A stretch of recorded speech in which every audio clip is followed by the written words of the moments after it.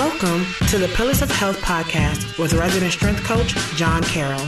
The Pillars of Health is on a quest to help you gain insight into the best ways you can manage stress, sleep, exercise, and nutrition in order to live your best life.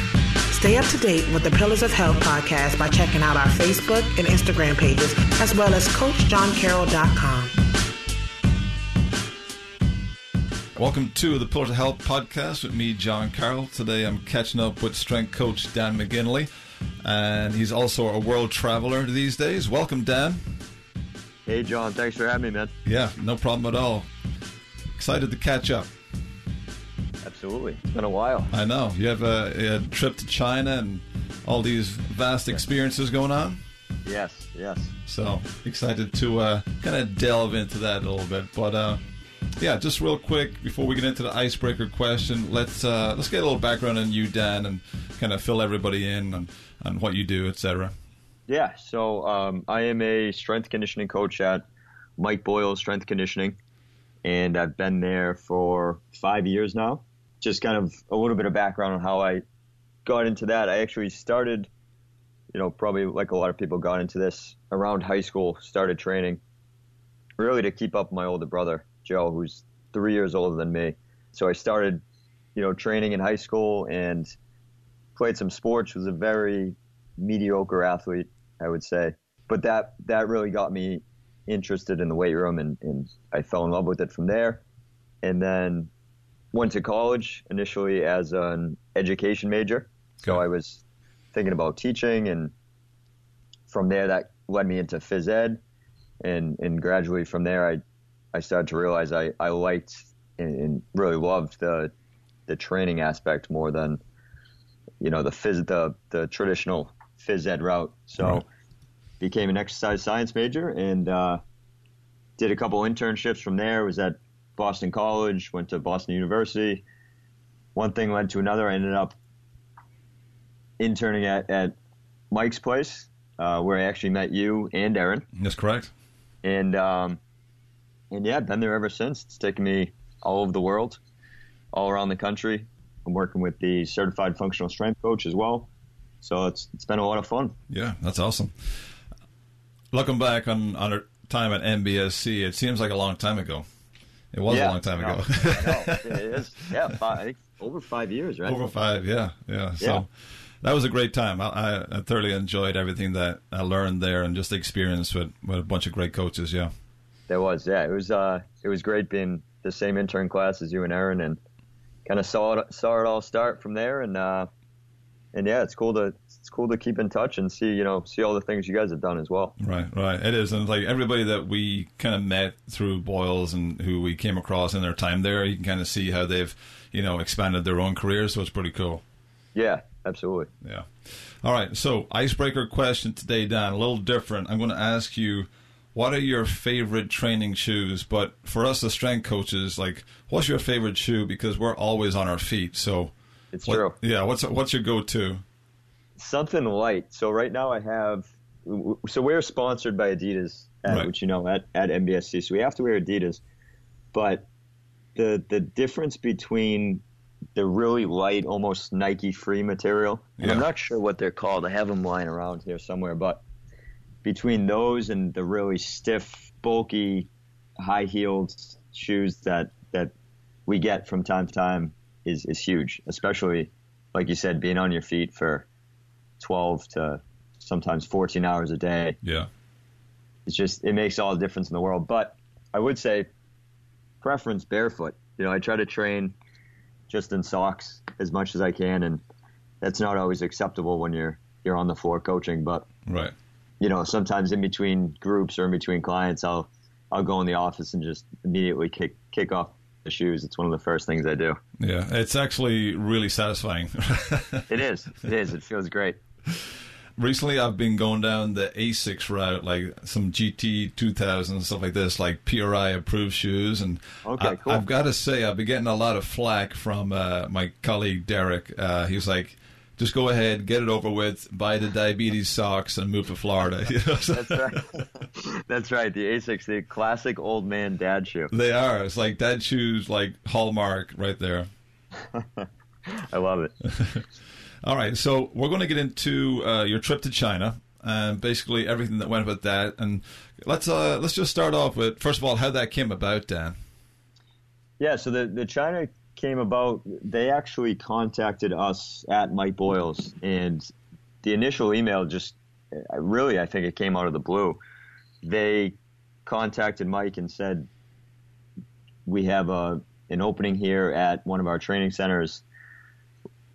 I believe the initial conversation went something like, can you come? Asking Mike if he would come to China. Right. And then from there, it spun off. Mike said, I can't physically go to China, but we may have someone interested. And that's when they started contacted me and asked if it would be something I was interested in. And one thing led to another, and it ended up being a really long process. I think it took about 5 or 6 months from the time we started the conversations to me actually getting to China. But yeah, that's really how it came about. I think they just found us online really through Mike's reputation, which is huge. Yeah. And that's what got the ball rolling initially. So what were the parameters of you going out there? Like, did they say, we need you out here for like 6 months? And were you going to coach their coaches? Yeah, so that was part of the deal. Was I was going to work with the teams that were training at the training facility, as well as educate and develop the staff that was there. So there was already a strength and conditioning staff in place. Yeah, they were looking for a foreigner to come in and further develop their staff, as well as basically run the entire strength and conditioning for the training center. So it started out actually as, I believe the initial conversation was 8 months. Yeah. And then it gradually got pushed to 12. And then from there, it ended up being 16. So it gradually crept up to a longer and longer time period. But the big thing was we were also preparing them for the China Games, which is essentially China's version of the Olympics. That's held every 4 years. It's usually the year after the Olympics. Okay. So this was the year after Rio. So that ended up being why I was extended for 16 months rather than 12. Okay. All right. So we're going to put ourselves in your shoes for a second, and you're on the plane to China. You're heading out there. You land in China. You get off the plane, you're on Chinese soil. What are your first impressions? Craziness. Yeah, I remember, I'll never forget just stepping off the plane and being completely delirious, because it was, I believe it's 12 hours to Beijing, 12-hour flight from Boston to Beijing. Right. And then a 3-hour flight, 2.5 or 3-hour flight from Beijing to Guangzhou. So I didn't sleep a wink. Going in, I was super nervous, hyped up. I just left all my family, all my friends. So yeah, a lot of anxiety. Didn't sleep a wink on the plane. I get off, and I'm completely delirious. And I just remember it being super hot because Guangzhou is in the southern part of China. So I started there in June of 2016, and it felt like it was 200 degrees getting off the plane, and just people everywhere.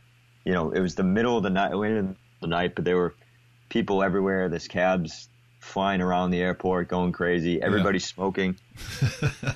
And literally, I remember getting into a cab and being like, "Here we go." Like I have no idea what I'm in for, but just one foot in front of the other for the next couple of months at least, until I got my feet on the ground and really started to get used to things. Right. And when you first landed and you were coming in, were you coming in at night? Yeah, so I actually landed in the middle of the night. So it was crazy because when we eventually got to the training center, I had to walk from the entrance to my room, which was on the opposite side of campus, and I couldn't really see anything. So I couldn't really tell what was going on. I couldn't really figure out what was happening until the next morning. And it was funny because I remember, I get to my room, I'm super tired. I basically pass out in the bed, and we had people come and clean our rooms once a week. So it just happened to be the morning that the cleaning ladies were coming.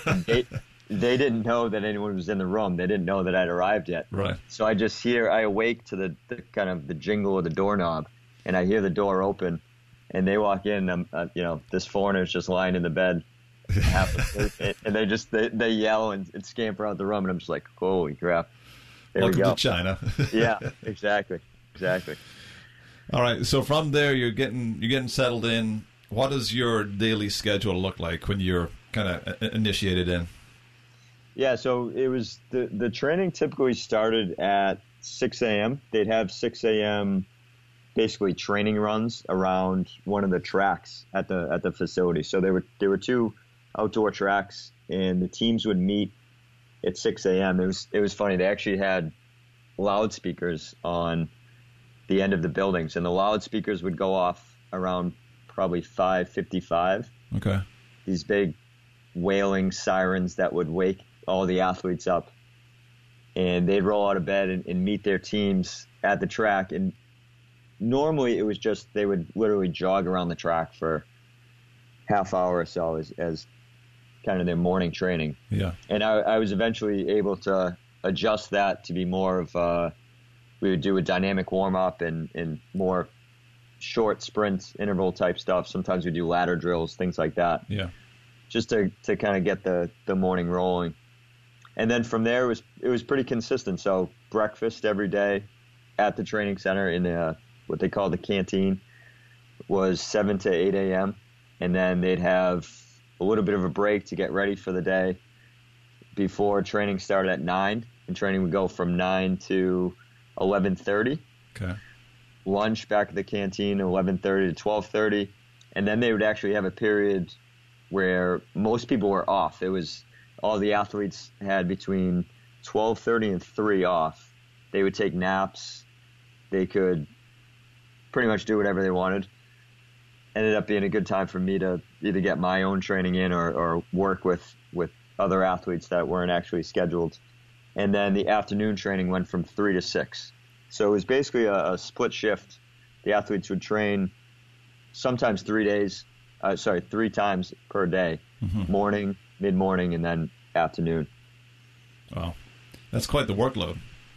Yeah, it was intense. The volume is extremely high, which was something that I had to try and manage and get used to as well. Right. And when you're working with these athletes and they're used to all this volume, what did you have to kind of tweak when you went in, or was there anything you needed to change? Yeah, I think the approach, I quickly found the approach had to be different in terms of what was planned for the day would normally be dictated by how they felt and how they were coming in. I made programs and made plans and tried to be as systematic with things as I could, but really you had to adapt and you had to adjust based on what came in day to day and how they were feeling, because in a lot of it too was the communication between the coaches was tough because I couldn't speak. I don't speak fluent Mandarin, so I didn't always know what the coach had planned for that day. So sometimes I would have a certain idea of what I wanted the training to look like for that day, and they'd come in having been crushed earlier in the morning or having done a really hard training session the day before, whatever it was. So really trying to be as adaptable and flexible as I could to kind of meet the athletes with whatever they needed on a day-to-day basis. Right. And I think that's, an approach that you can take a lot of places, especially with general population as well, because you can have plan out the best program, but if that person's coming into you pretty wiped, you've got to adapt from there, right? Absolutely. Yeah. So it's the same idea as now back home when I have some of my adult clients, they may come in after a stressful day of work or fight with their spouse, or kids were up all night, whatever it may be. It's the same idea as you just got to kind of go with the flow and adjust and adapt to what's best for them. Yeah. That's the hallmark of a good coach, I'd say. But You mentioned something there just a second ago about the language barrier, and that must have been tough. So how did you go about trying to, come up with a solution to that? Yeah, it was tough. Luckily, they had a translator for me, so they were really good about providing everything I needed. But they had a translator there for me who was with me, I would say, about 75% of the time during training. So he was obviously a huge help. And then I actually ended up taking Mandarin classes while I was there.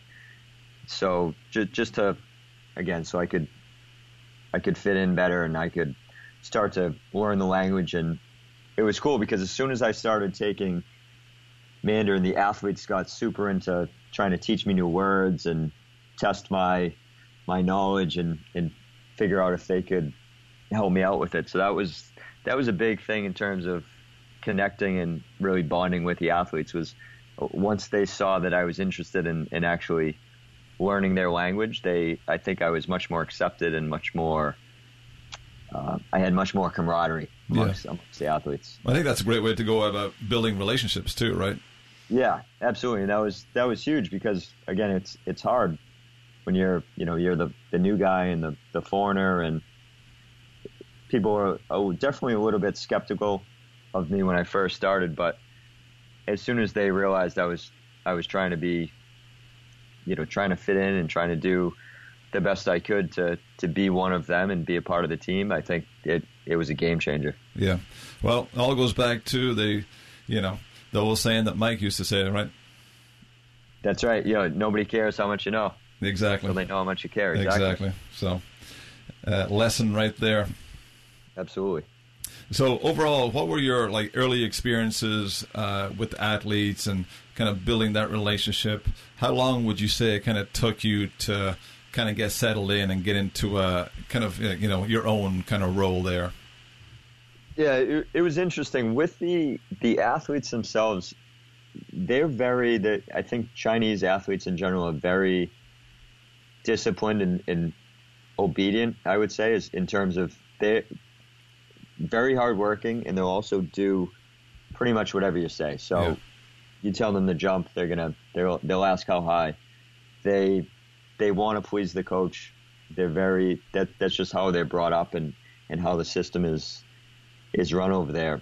I think the biggest issue with buy-in and kind of getting settled in was with both the sport coaches and the other strength conditioning coaches that I was working with and I was in charge of over there. That was a little bit more difficult. Just again, they're grown-ups. They've been around the block, and some of them, particularly the sport coaches, were already very successful in their own right. A lot of them were former athletes who had won gold medals and had taken athletes and teams to the highest level in the Olympics. So they were already very established and very successful in their own right. So I came in as the new guy, as a foreigner. So it took a little bit of time for them to completely buy in and trust what I was doing. But I think, again, it was just me showing them that I cared about the welfare of their athletes, and I wanted everyone to be successful. And it wasn't about me. It wasn't a show of how knowledgeable or smart I was, but I really just did everything I could to help them in every way possible, and it definitely took some time, but gradually they started to buy in more, and it ended up being a really positive working experience. So that's great.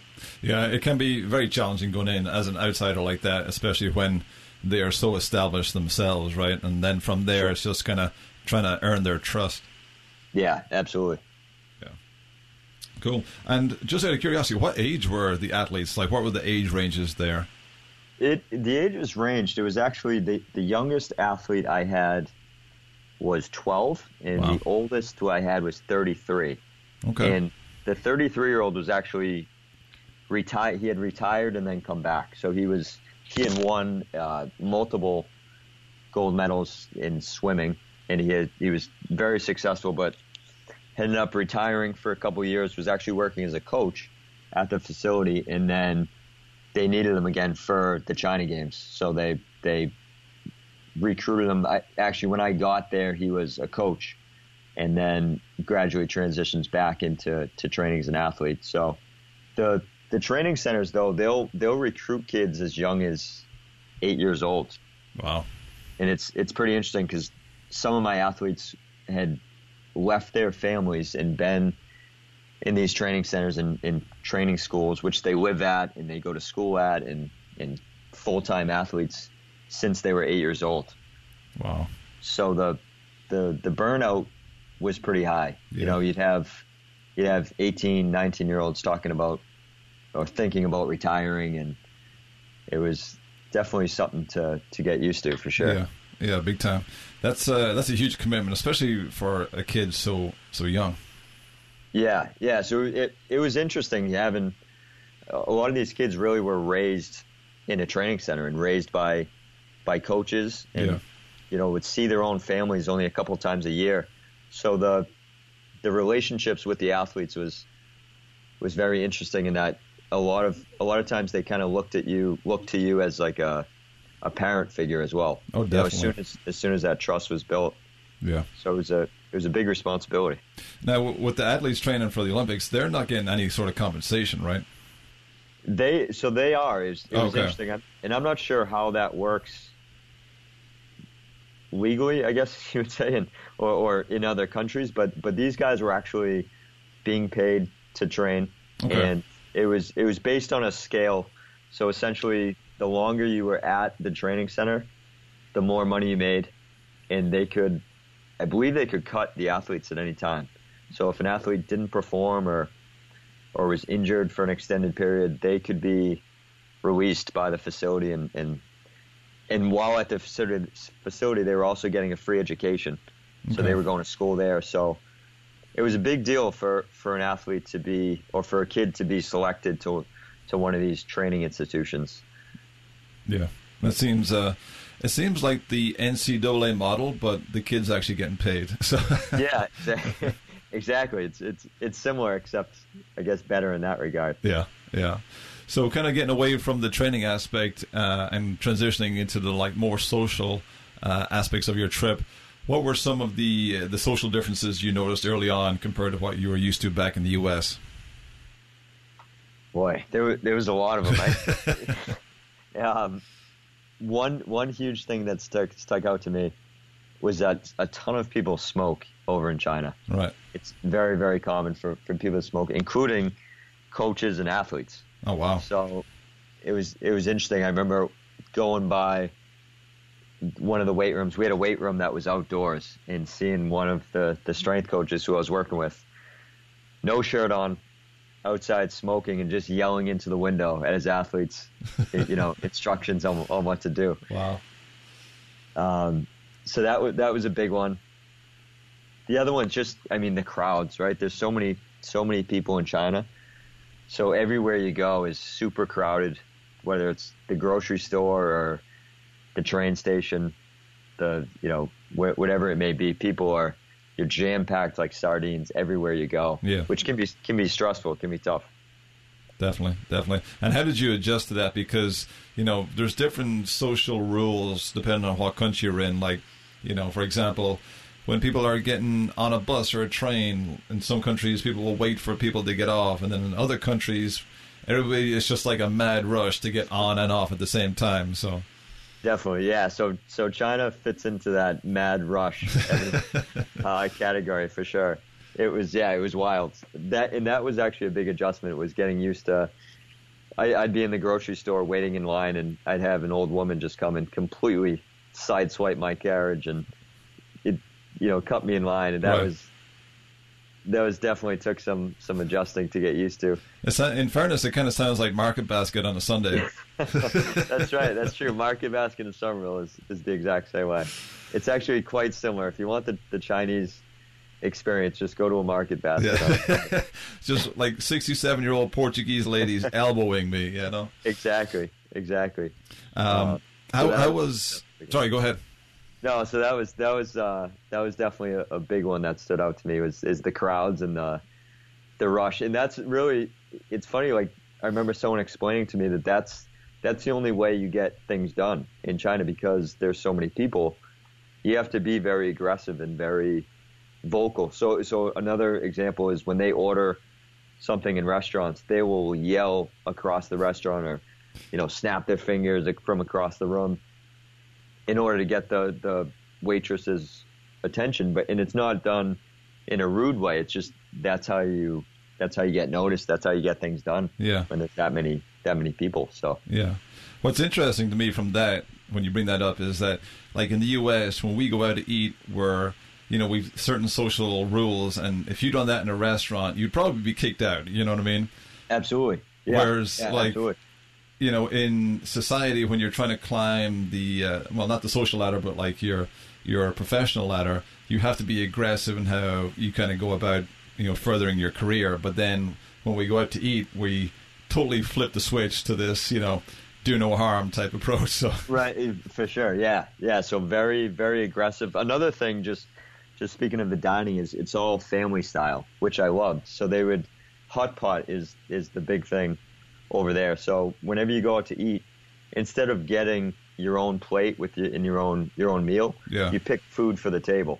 So you can definitely get some interesting things to eat that way. But it was a great way as far as community building, and the tables were all circular, so you could see everyone, you could talk to everyone, which was I always thought was pretty cool. How are they on the phone aspect regards, like having the phone out all the time, like in the U.S.? Having the phone, yeah. So if you can imagine it being worse than the U.S., it was, which is surprising because they don't have Twitter or Facebook or Instagram. Those things are all blocked for the most part in China. But they do have WeChat, which is basically a version of Instant Messenger, which everyone over there uses. Okay. And they love being on their phones. They love taking pictures of themselves and their food and everything else around them. So the phones were constantly out.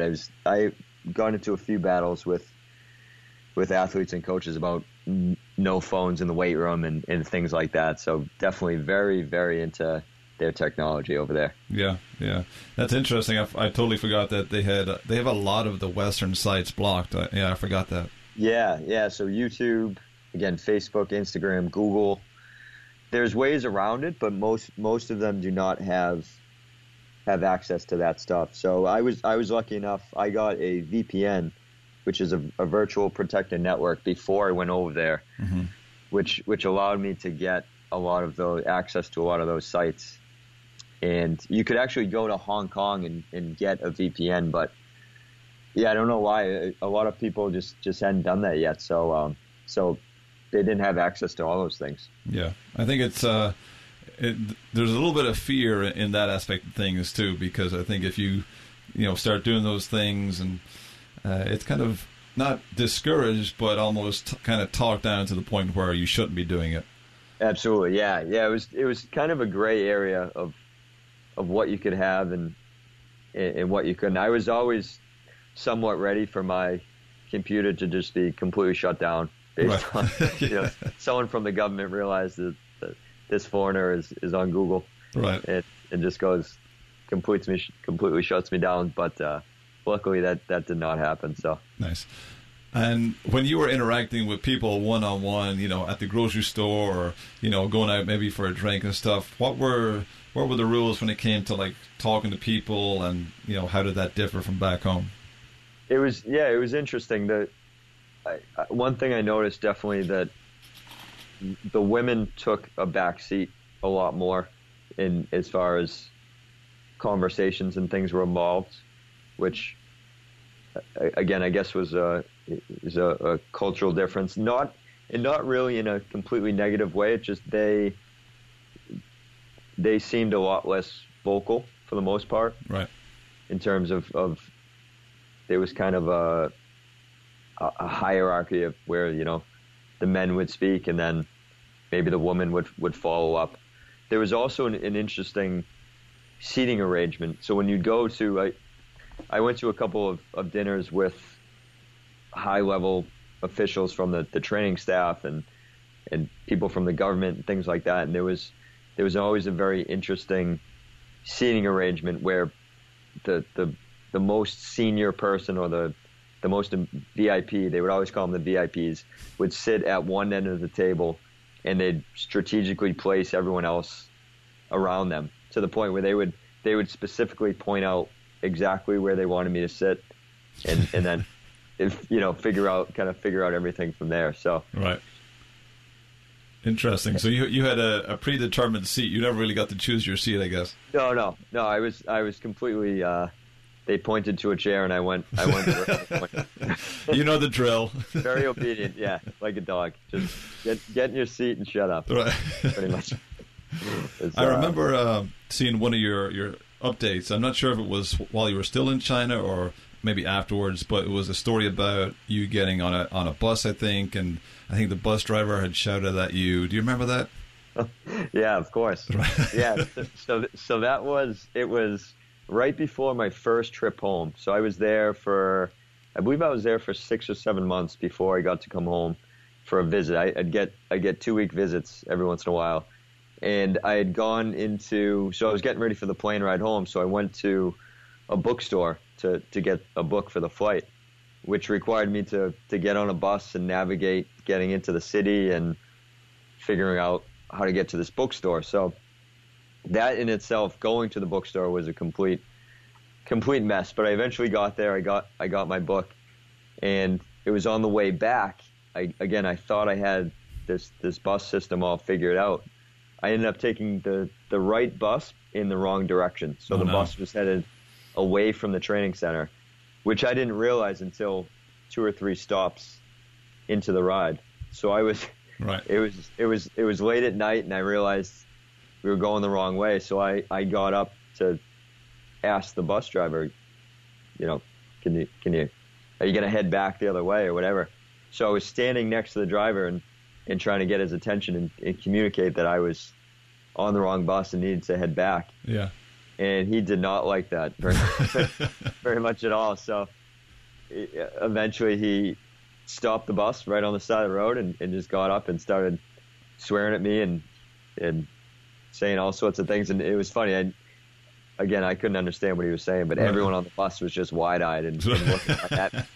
And he opened up the door, and I said, all right, I guess this is my stop. Yeah. So I jumped right out and had to navigate the way home from there. Wow. But yeah, it was crazy. That's a challenging situation in a foreign country, not knowing the language and kicked off the side of the road. Yeah. I'm just thankful it didn't end up in a locked up abroad situation, which luckily never happened. So I avoided that. That's good.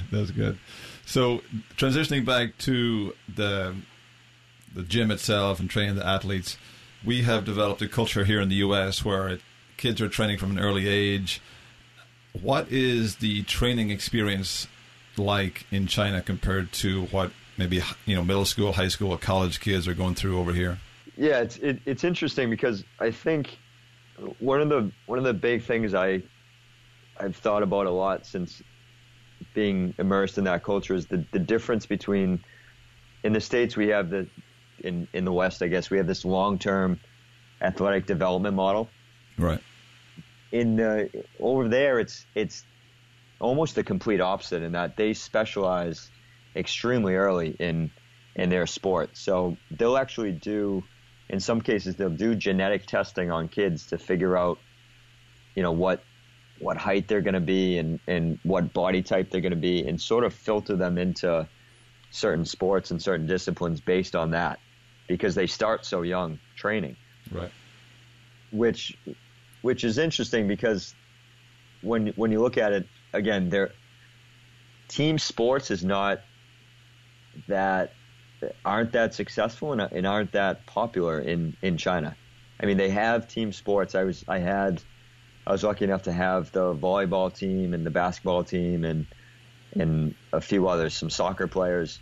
But really the sports that they're successful at are primarily individual sports like table tennis, badminton, diving, fencing, things like this. So it's an interesting approach is in terms of their ultra focused on specializing extremely early and spending huge amounts of time doing one specific thing over and over again. Right. And that's why the repetition and the volume of training was huge. And, and it was interesting because I'll never forget, like, we had a team of Olympic weightlifters in the weight room one day, and very successful, one of the best I think he was under 20 junior Olympic weightlifters in China. And I was throwing out lacrosse balls for us to do some foam rolling before a session, and throwing them the ball like they couldn't catch the ball. They just really? they had no coordination, no hand-eye coordination. They hadn't, and watching them do things like throw med balls or try and skip was sometimes eye-opening in terms of these great athletes and highly skilled, but didn't necessarily have the fundamental background that I think we strive for our athletes here in the States to have. Yeah, that's crazy. Did you at any point try and tactfully say, hey, it might not be a bad idea to let these kids do more than one sport? I did. Exactly. I did. And that was something that luckily we got them to be a little more open-minded to. Yeah. It's in terms of, again, these guys trained, it was 6 days a week, 3 times a day, almost all year round. They had a holiday for Chinese New Year. So again, burnout and boredom and things like that, I think definitely came into play. Yeah. And I think the coaches felt it too, because a lot of the sport coaches, they're responsible for filling this time with drills and, skill practice. And I'm sure they felt the pressure to vary it up at certain times. So one thing that we discussed a lot was just having the athletes on, say, Friday afternoon or Saturday morning was going out and playing soccer. They had this beautiful field right in the middle of the complex, and a lot of the athletes loved soccer.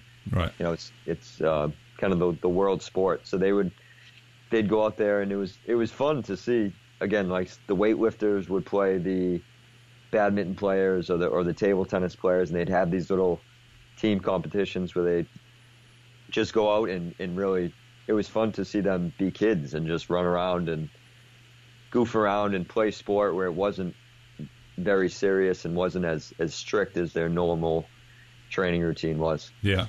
I could see just incorporating something like that a little bit more often for those kids, where they would probably not burn out as quick / just kind of remain in that program longer, because when you're just doing that one thing over and over and over for such a long period of time, it can take a huge toll. Absolutely. Yeah. And it you could see it too. It really kind of, as successful as they are, it took the joy out of it, I think, a lot of times, because it really, for a lot of these kids, it became their full-time job. Again, Yeah. as young as 8 years old, they went from being an 8-year-old kid to a full-time gymnast, and their life revolved around training and everything that was involved with that. So definitely it was nice to see them again have that experience of being kids and just having fun whenever they could. Yeah. And I think what's crazy, kind of relating back to what you said about how they can be cut at any time. If you're an 8-year-old, you've been there 4 years, and that's all you've known. You've done that one thing, and you're cut at 12 years old. And you've lost that chunk of your life, Yeah, it's true. You lose your identity. Yeah. And I think you see that. I mean, we see that too, and I'm sure you do as well. Like, college kids here in the States will graduate, and again, they've played, whether it's hockey or football or whatever, they've played it their entire life, and it's kind of this awkward transition phase where they're like, well, what's next? Like, what do I do with my life? And there was certainly a lot of that where I'd have discussions, luckily, when some of the athletes did speak English and were able to communicate just some of the anxiety and stress they felt about, like, I've gone through multiple injuries, and I'm kind of a fringe player, probably not going to make it to the Olympics, or if I don't win a gold medal this China Games, I have a good chance of being cut from the team, and kind of trying to help them and figure out like, well, what are their options? Like, what do you do next? Yeah, that's a tough situation to be in, and especially because you are basically like a father figure to a lot of these kids too. Yeah, and I think, it was cool in that they, and I think part of it was me being a foreigner, that they felt comfortable expressing these things to me and talking about those types of things to me, because again, I tried really hard to show that I cared about them more than just them winning a gold medal. I wanted them to be healthy, and I wanted them to, have a sense of joy and actually enjoy the training that we're going through. And I think part of the culture in China is it's very, very stoic, in a sense that there's not a lot of emotion and not a lot of support shown sometimes by the coaches. And that's, again, it's not done in a mean-spirited way. I just think that's part of society over there, and it's part of the training culture. It's you're expected to show up and train through injury and not really say anything about your feelings or your concerns, and in some ways they're it obviously works. They're very successful at certain sports, but in other ways you see the flip side of it. It was very, very tough on some of these young kids. Yeah, and I think whenever we watch the Olympic Games and a Chinese athlete who is young wins a medal, you can see that has been in the works for years upon years, but you can also kind of tell the toll it's taken on that person too. Yeah, absolutely. It was interesting, like watching.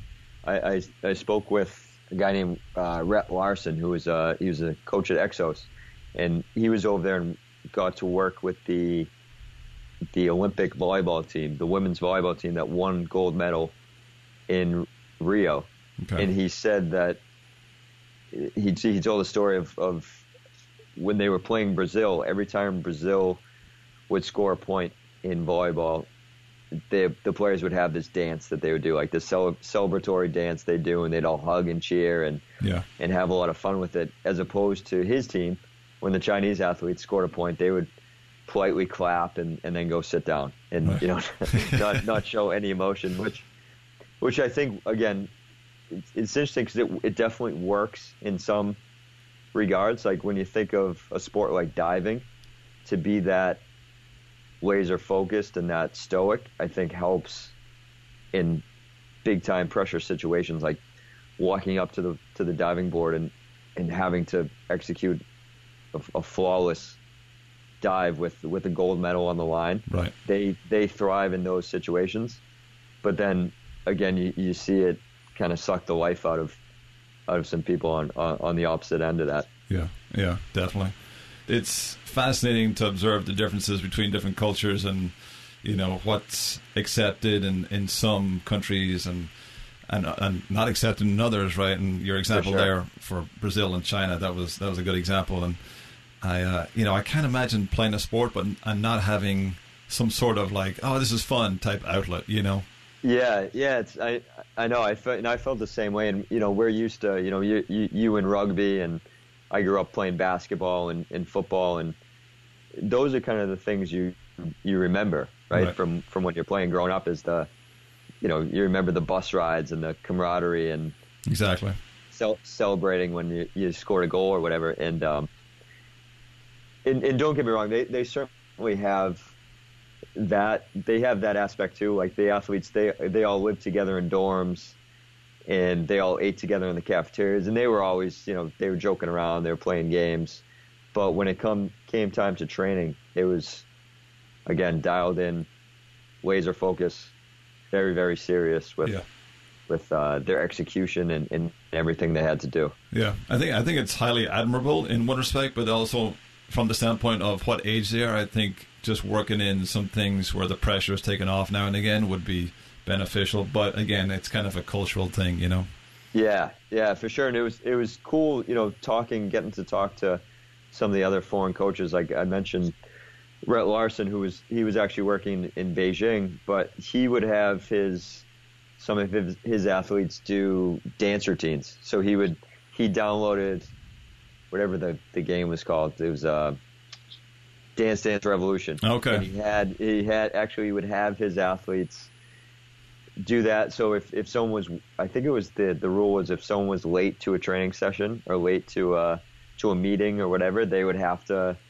choreograph this dance and do it in front of the entire team. And it sounded like it was a great idea because it really did it. When you're in that team environment, like you want that camaraderie and you want to make the journey as fun and as memorable as you can for a lot of times it's young athletes you're dealing with. So yeah, that's a great actual idea to incorporate that, especially with a program that doesn't have a whole lot of fun to it, right? So exactly, yeah. If you could sum it up, Dan, what was the biggest lesson you learned in your time in China? Wow. It's a big ask, I know. It's a big ask, yeah. I think it's I learned to work with being part of a team and realizing that there's a bigger picture involved. I think was really important when I was in China because again, injuries were very common, so learning to work closely with the physiotherapists and the translators and the sport coaches and they had, in some cases we had psychologists there. So I mean it was a huge organization and kind of realizing where the strength conditioning coach fits within that puzzle, right? And it's all about doing what's best for the athlete and ultimately for them winning a gold medal in the end of the day, but trying to again figure out where I fit in best and where I could best serve the athletes in my role as the strength conditioning coach. Whereas sometimes at MBSC you don't oftentimes have contact with, say, the high school sport coach or the other people that an athlete may be working with. It was all very interconnected in China, which I think is great and it was really important. But it took a while to kind of figure out where I fit into that whole equation. Yeah. It's definitely a journey in itself. Yeah, for sure. All right, Dan, we're going to delve into the pillars of health and basically your strategies or best practices for optimizing each pillar of health. Okay, so let's go ahead and we'll start with sleep first of all. Sleep is, I think, the most important thing we can do in terms of recovery and feeling good. And I listened. I've been listening to your show for a while now, so I think a lot of mine will be similar to some of the other guests. But I bought blackout shades. I bought a sleep mask. I have magnesium spray. So I've just really since going to China was when I had to adjust my sleep because obviously the time change and everything like that was so dramatic. It really kind of threw me off. But that's when I got really, really into sleep. And an awesome book I read was Sleep Smart by Sean Stevenson. If you haven't read that, it's a really good book that really highlights the importance of it. But yeah, for me, I basically just try and have the room as dark as I can, as cool as I can. I sleep with a fan every night just to have a little bit of the white noise going on. Yep.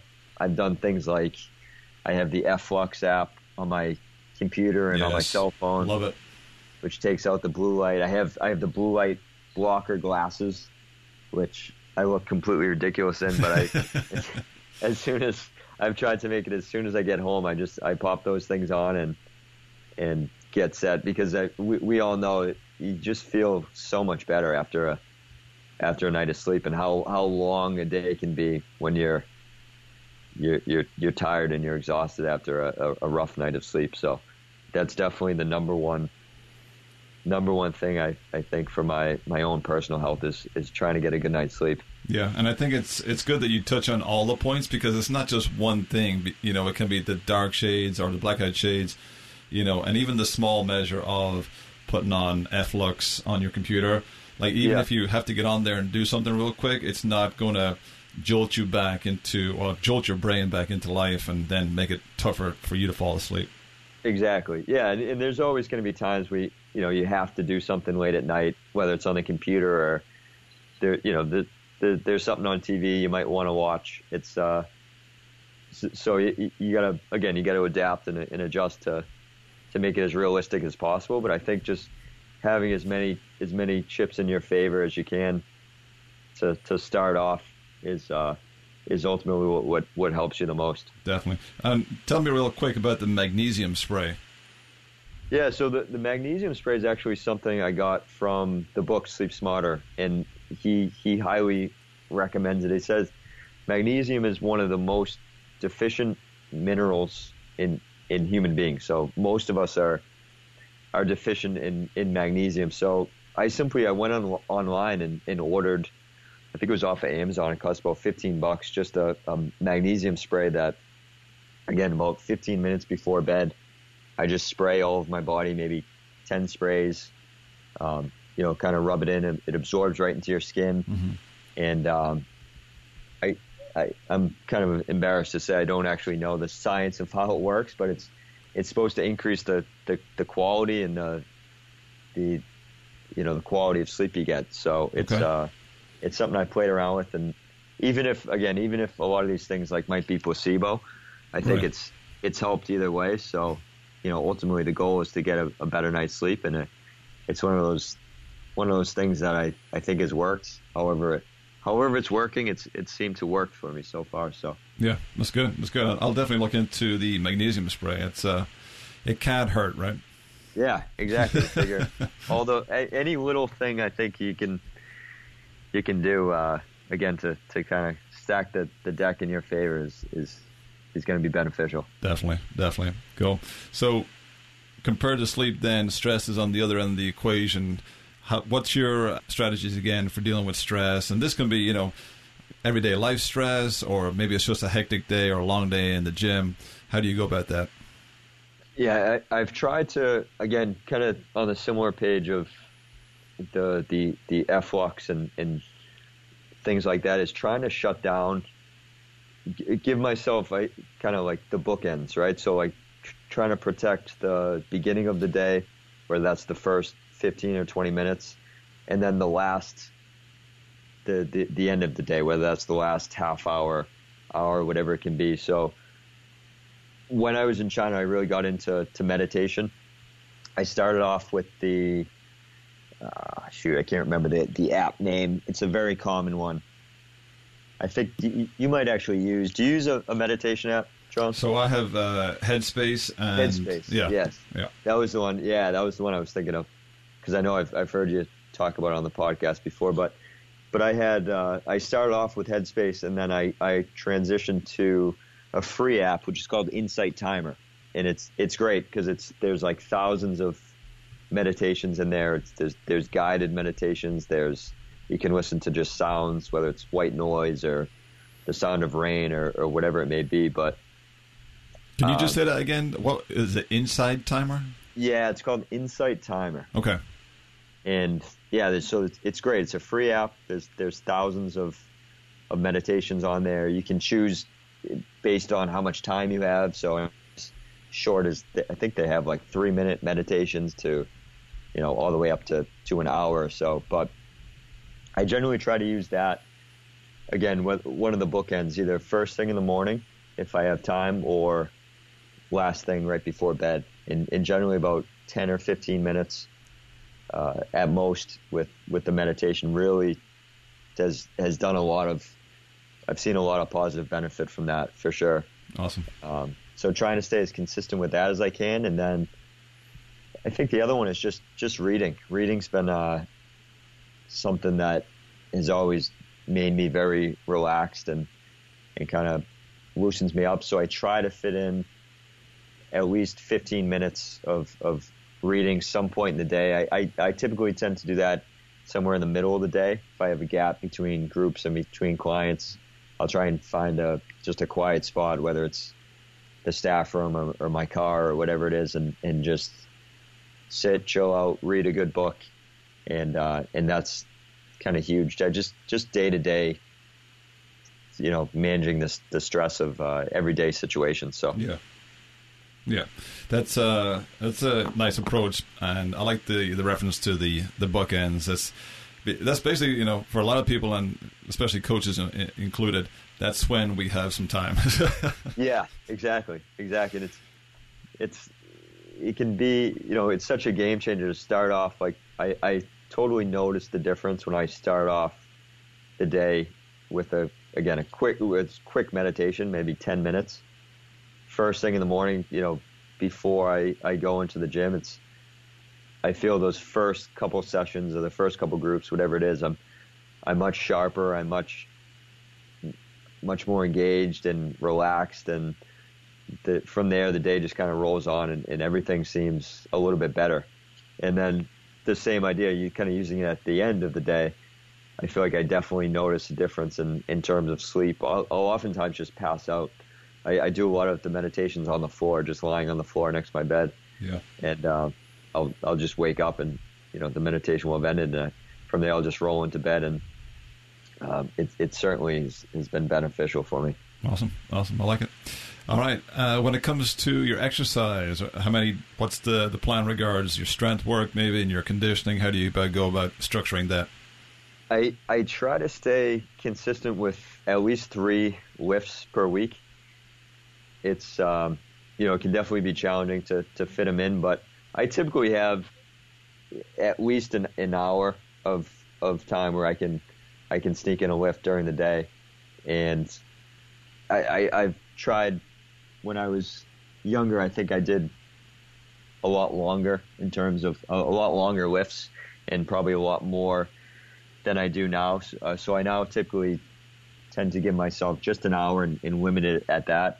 And I feel like it's kind of that idea of, work expands to the amount of time you have. So I still get a lot done. I can accomplish a lot in a shorter window of time, and that way it doesn't drag into and take up too much time during my day. But yeah, typically I try to get 3 lifts in per week. And really, I still follow the athlete program that we run at NBSC. So, I'm still trying to get cleans and deadlifts and chin-ups and single leg squats, and basically just trying to hit each pattern at least one time per week. Yeah. And I feel pretty good doing that. And then I've broken up my conditioning onto the other 2 days. So I'll do my conditioning. Typically, if I lift, I'll try and lift Monday, Wednesday, Friday, and do conditioning either Tuesday, Thursday, or Saturday. And that's generally on the assault bike. I'll do intervals one day, and then some sort of kind of a steady ride, maybe once every week or two. Yeah. Just to kind of keep that aerobic piece in there a little bit. Yeah.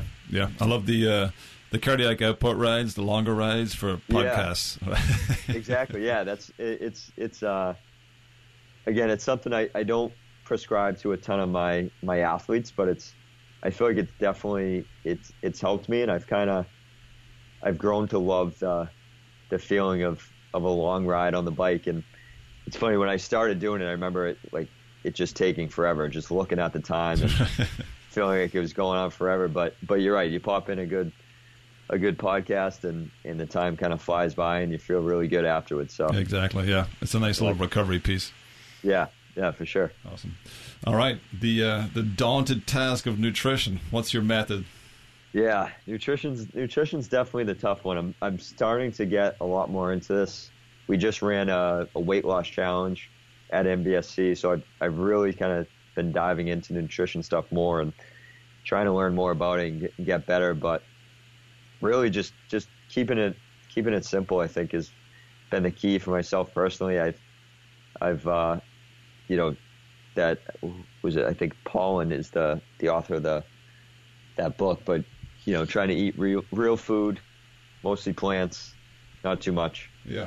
I've played around a little bit recently with the idea of time restricted eating, just because I realized I listened to I I believe it was a Joe Rogan podcast where they were talking about that, and I realized that, again, as strength conditioning coaches, we're up really early, and then sometimes work late at night. So I was having my first meal at, sometimes 5 a.m, and then eating my last meal at, finishing my last meal at 9:15 at night.